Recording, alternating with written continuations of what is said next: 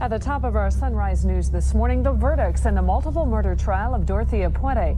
A Monterey jury has found the former Sacramento landlady guilty of first-degree murder. Dorothea Puente, unemotional, now knows that the jurors are deadlocked on 6 of 9 murder counts. Patrons spent the afternoon watching the court proceedings and talking about what the trial has done to their neighborhood. Now, where the same jury will consider her punishment for multiple murders. There are only 2 choices: life without the possibility of parole, or death. It's turned into a circus. Welcome to Creep Time with Silas Dean. Today we are covering the story of the Death House landlady, otherwise known as Dorothea Puente. This is a really eerie case, and it's chilling for a lot of reasons, of course, because of the sinister things that this woman did, but also from the psychological perspective, how well this person was able to manipulate everyone around them for what seemed like decades. This is also not an unsolved case, and I know everybody's been getting on me. They're like, please do a case with closure. This is your case with closure. But I was drawn to it because I think the biggest takeaway and sort of what kind of draws a lot of people into this case specifically is the front-facing image of it, Dorothea. Dorothea is an older woman, and it's very uncommon to sort of see that image in the context of serial killer. But in some ways, we'll get into, why she actually cultivated that image and how she was able to make people around her believe that she was something she wasn't. We're gonna get into a lot of this, and I don't want to, go overboard with the exposition of the story. I think it's gonna be better if we just kind of dive right into it. But before we do, there are a few orders of business. I would love it if you guys could give a like, a comment, and subscribe below. That's really, really gonna help Creep Time grow much faster, you guys. And you've been so good so far, too. I'm so grateful for the outpouring of support that I've gotten for this content, for this channel.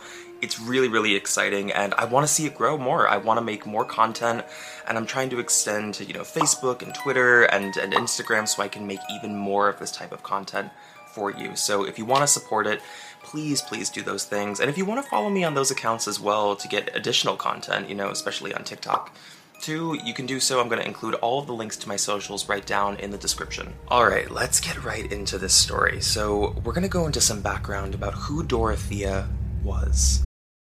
This episode is brought to you by Visit Williamsburg. In Williamsburg, Virginia, there's never too much of a good thing. Whether you're a foodie, a golfer, a history buff, a shopaholic, an outdoor enthusiast, or a thrill seeker, you'll find what you came for here and more. So ask yourself, what is it you want? Discover Williamsburg and plan your trip at visitwilliamsburg.com. Dorothea Puente was born on January 9th of 1929 in Redlands, California. She was one of 6 other children. Her story kind of reminds me a little bit of Mary Bell, if anyone remembers that from a previous video, where she was sort of born into trauma. I mean, Dorothea was the product of 2 severely dysfunctional and alcoholic parents, and there were episodes of manic behavior, of assault in that household. There were episodes where her father was threatening self-harm in front of her and her siblings. By 1937, her father does end up dying of tuberculosis unexpectedly, and then just 1 year later, her mother dies as well, leaving her and her other siblings just orphaned. But when they're eventually brought to an orphanage, the abuse and the trauma just continues. I mean, they're subject to sexual and physical abuse in this place until Dorothea is about 16 years old when she's able to leave. All of this is sort of shaping the mind of who we would come to learn Dorothea really is. It's actually a really unique window into some of the sort of psychological brickwork that was built up over time that really kind of made most of this case infamous. When Dorothea reaches the age of 16, she ends up marrying very young, and she ends up having 2 children, one of which goes off to live with distant relatives, and the other is put up for adoption. This marriage becomes tumultuous and eventually falls apart, and this is, I think, the earliest indication where things start to sort of spiral and we get a glimpse of erratic behavior. She then marries again in the year 1952, but she goes under a different identity. She ends up going under a different name and tells him that she's actually Muslim and she has an Egyptian and an Israeli background, none of which was true at all.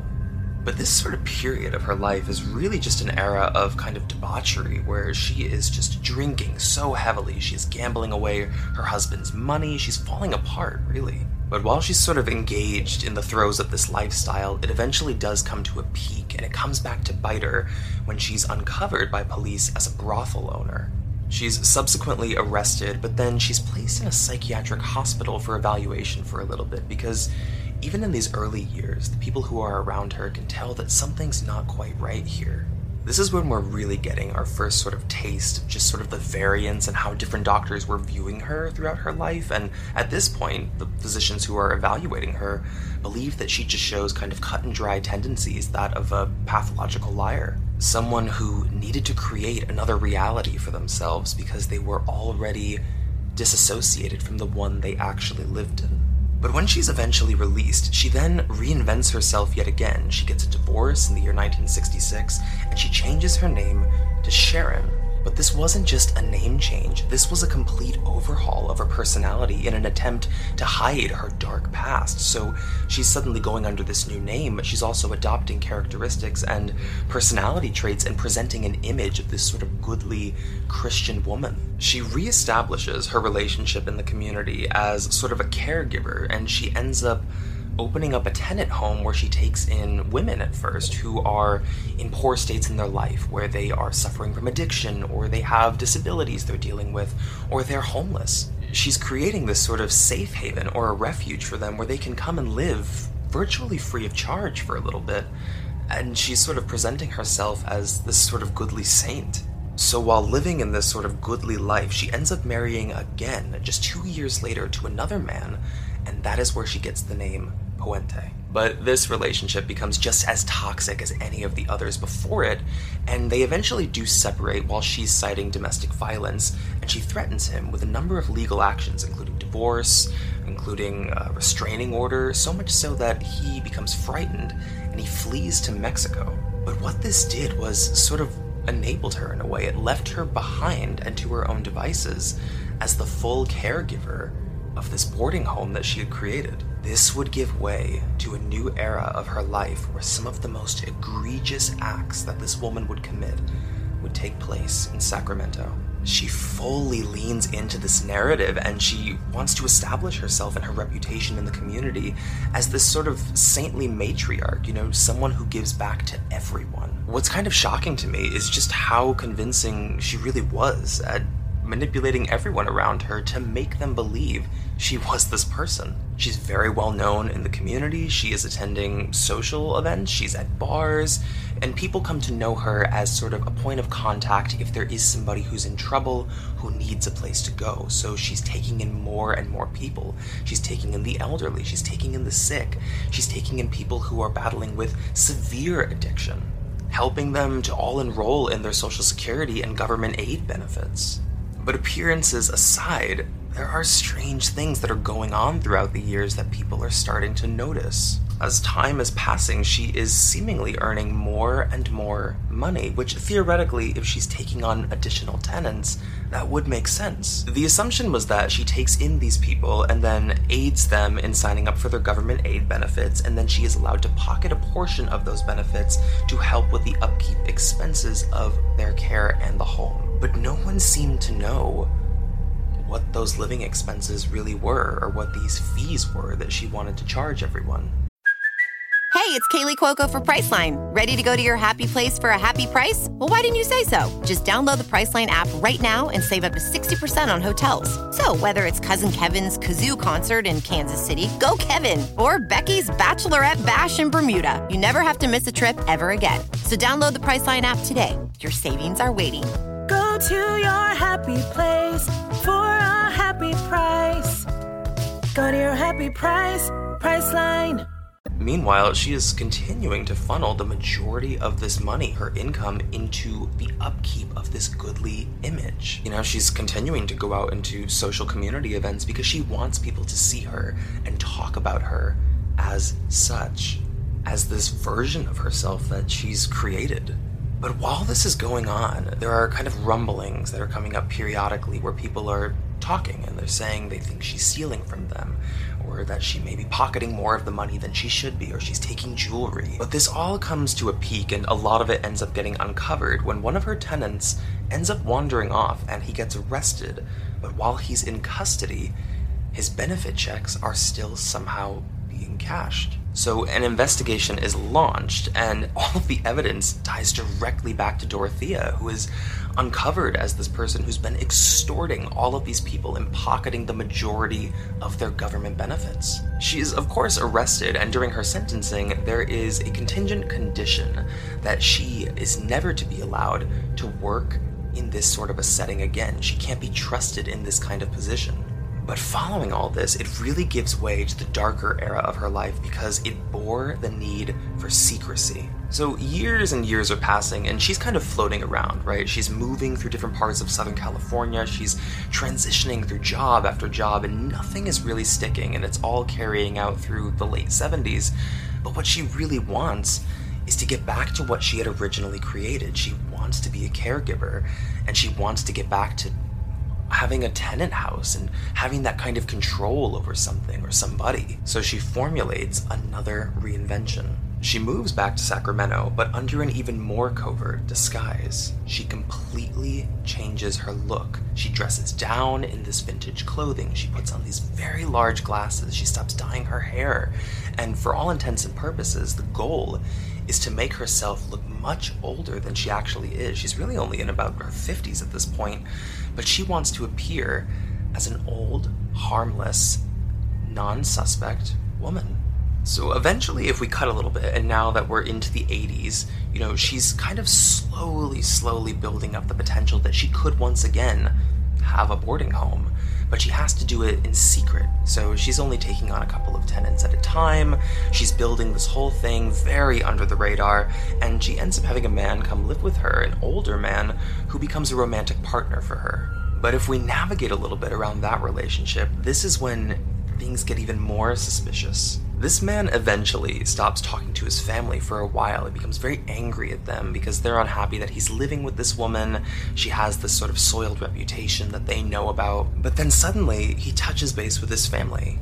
He's writing them letters again, and he's, reestablishing that contact. He eventually says that he's left Dorothea, that he's moved down south, and that becomes the story for a while for everybody around her and in her immediate circle in that area. But it's around this time that she ends up commissioning a handyman to actually come over and do a bit of building for her, a little bit of manual labor. And she says she has this whole array of books that she wants to take and put into storage because she's not sure if she's going to stay there. She might want to move shortly. So he does so. He builds her a crate upon request that is 6 feet in length to her liking and has a lid. She also sells this handyman a pickup truck, which was her boyfriend's, who she says when he left, he just left it to her, so she just has to get rid of it, so she sells it to him for pretty cheap. Again, oddly enough, no suspicions are raised, and that is until the handyman actually returns, and he finds the crate that he built. It's now nailed shut, assumed to have books in it. And, she's going to pay him and commission him to load it up into the pickup truck that she sold him, and they're going to drive it to this storage facility. And the man does so. He doesn't really think much of it because, again, there are no red flags here when it's front-facing, right? She's just kind of a harmless old lady. She's, caring for all these different people. He views her as sort of a maternal figure, and she's also been employing him, so he doesn't want to get on her bad side. So they get the thing into the pickup truck, this crate, and they are driving quite a ways to this storage facility. But in the middle of that drive, when they're kind of in a remote area near this river, she ends up convincing him to stop the truck because she changes her mind. She says, you know what, I just have to get rid of these books. I really don't want to put them in storage, but I don't want to have to pay to dump them in a landfill. Can we just drop them into the fill by the river? Which he does. They leave that crate by the river, and they call it a day, and they just head back. Unbeknownst to him, of the contents of that crate being the old man. The old man who was living with her, who is seemingly still writing letters to his family. This episode is brought to you by Shopify. Whether you're selling a little or a lot, Shopify helps you do your thing, however you cha-ching. From the launch your online shop stage all the way to the "we just hit 1 million orders" stage. No matter what stage you're in, Shopify's there to help you grow. Sign up for a $1 per month trial period at shopify.com/special offer, all lowercase.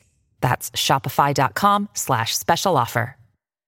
By 1986, that same crate is discovered by a fisherman near the river, and he immediately reports it because it looks suspicious. He ends up approaching the crate, and the smell is unbearable.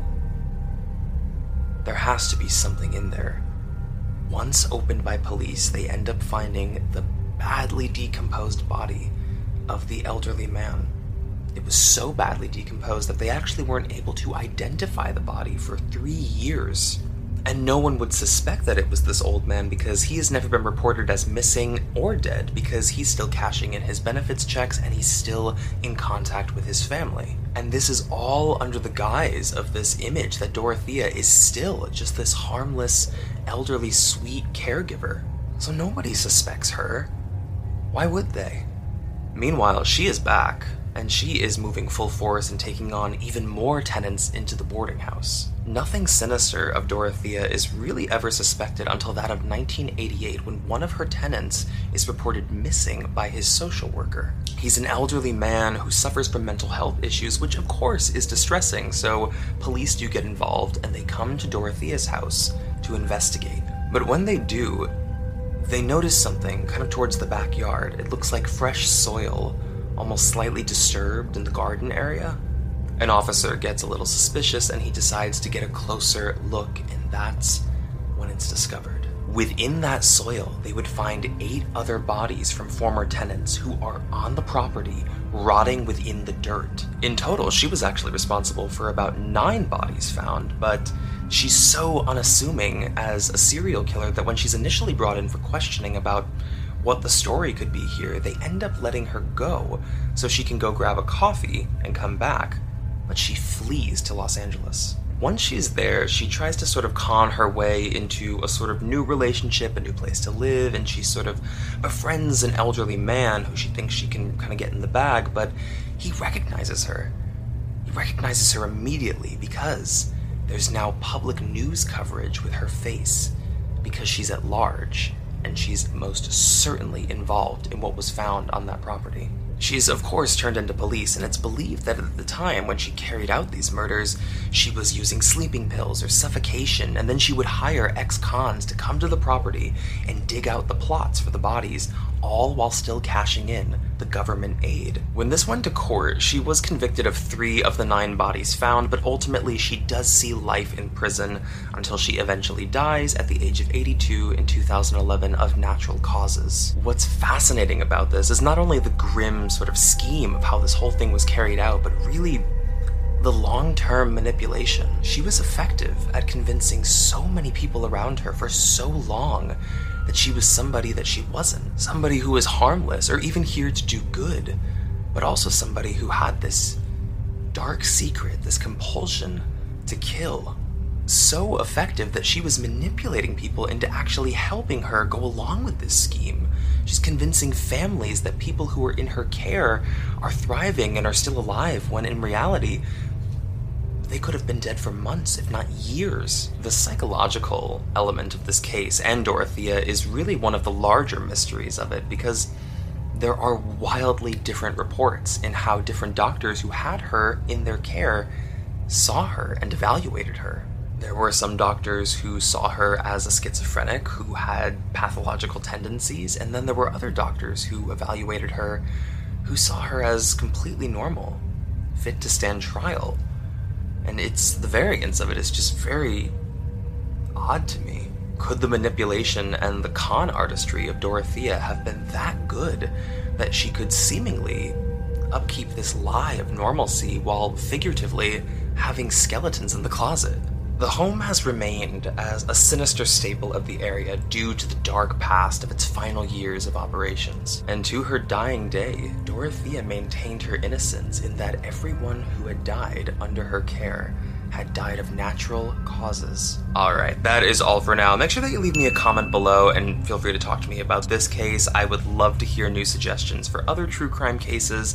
They do not have to be unsolved. You know that I love unsolved cases, but I'm very happy to do cases and stories like this as well because this is highly specific, if you know what I mean. This is something that is unique in the way that it presents itself as a case on paper because it is so unassuming and so uniquely specific to this woman's set of circumstances that I don't know of many other cases like it. And of course, as always, you can leave me suggestions for stories, other cases, and pictures you want me to cover. I'm happy to check, and I am always happy to cover.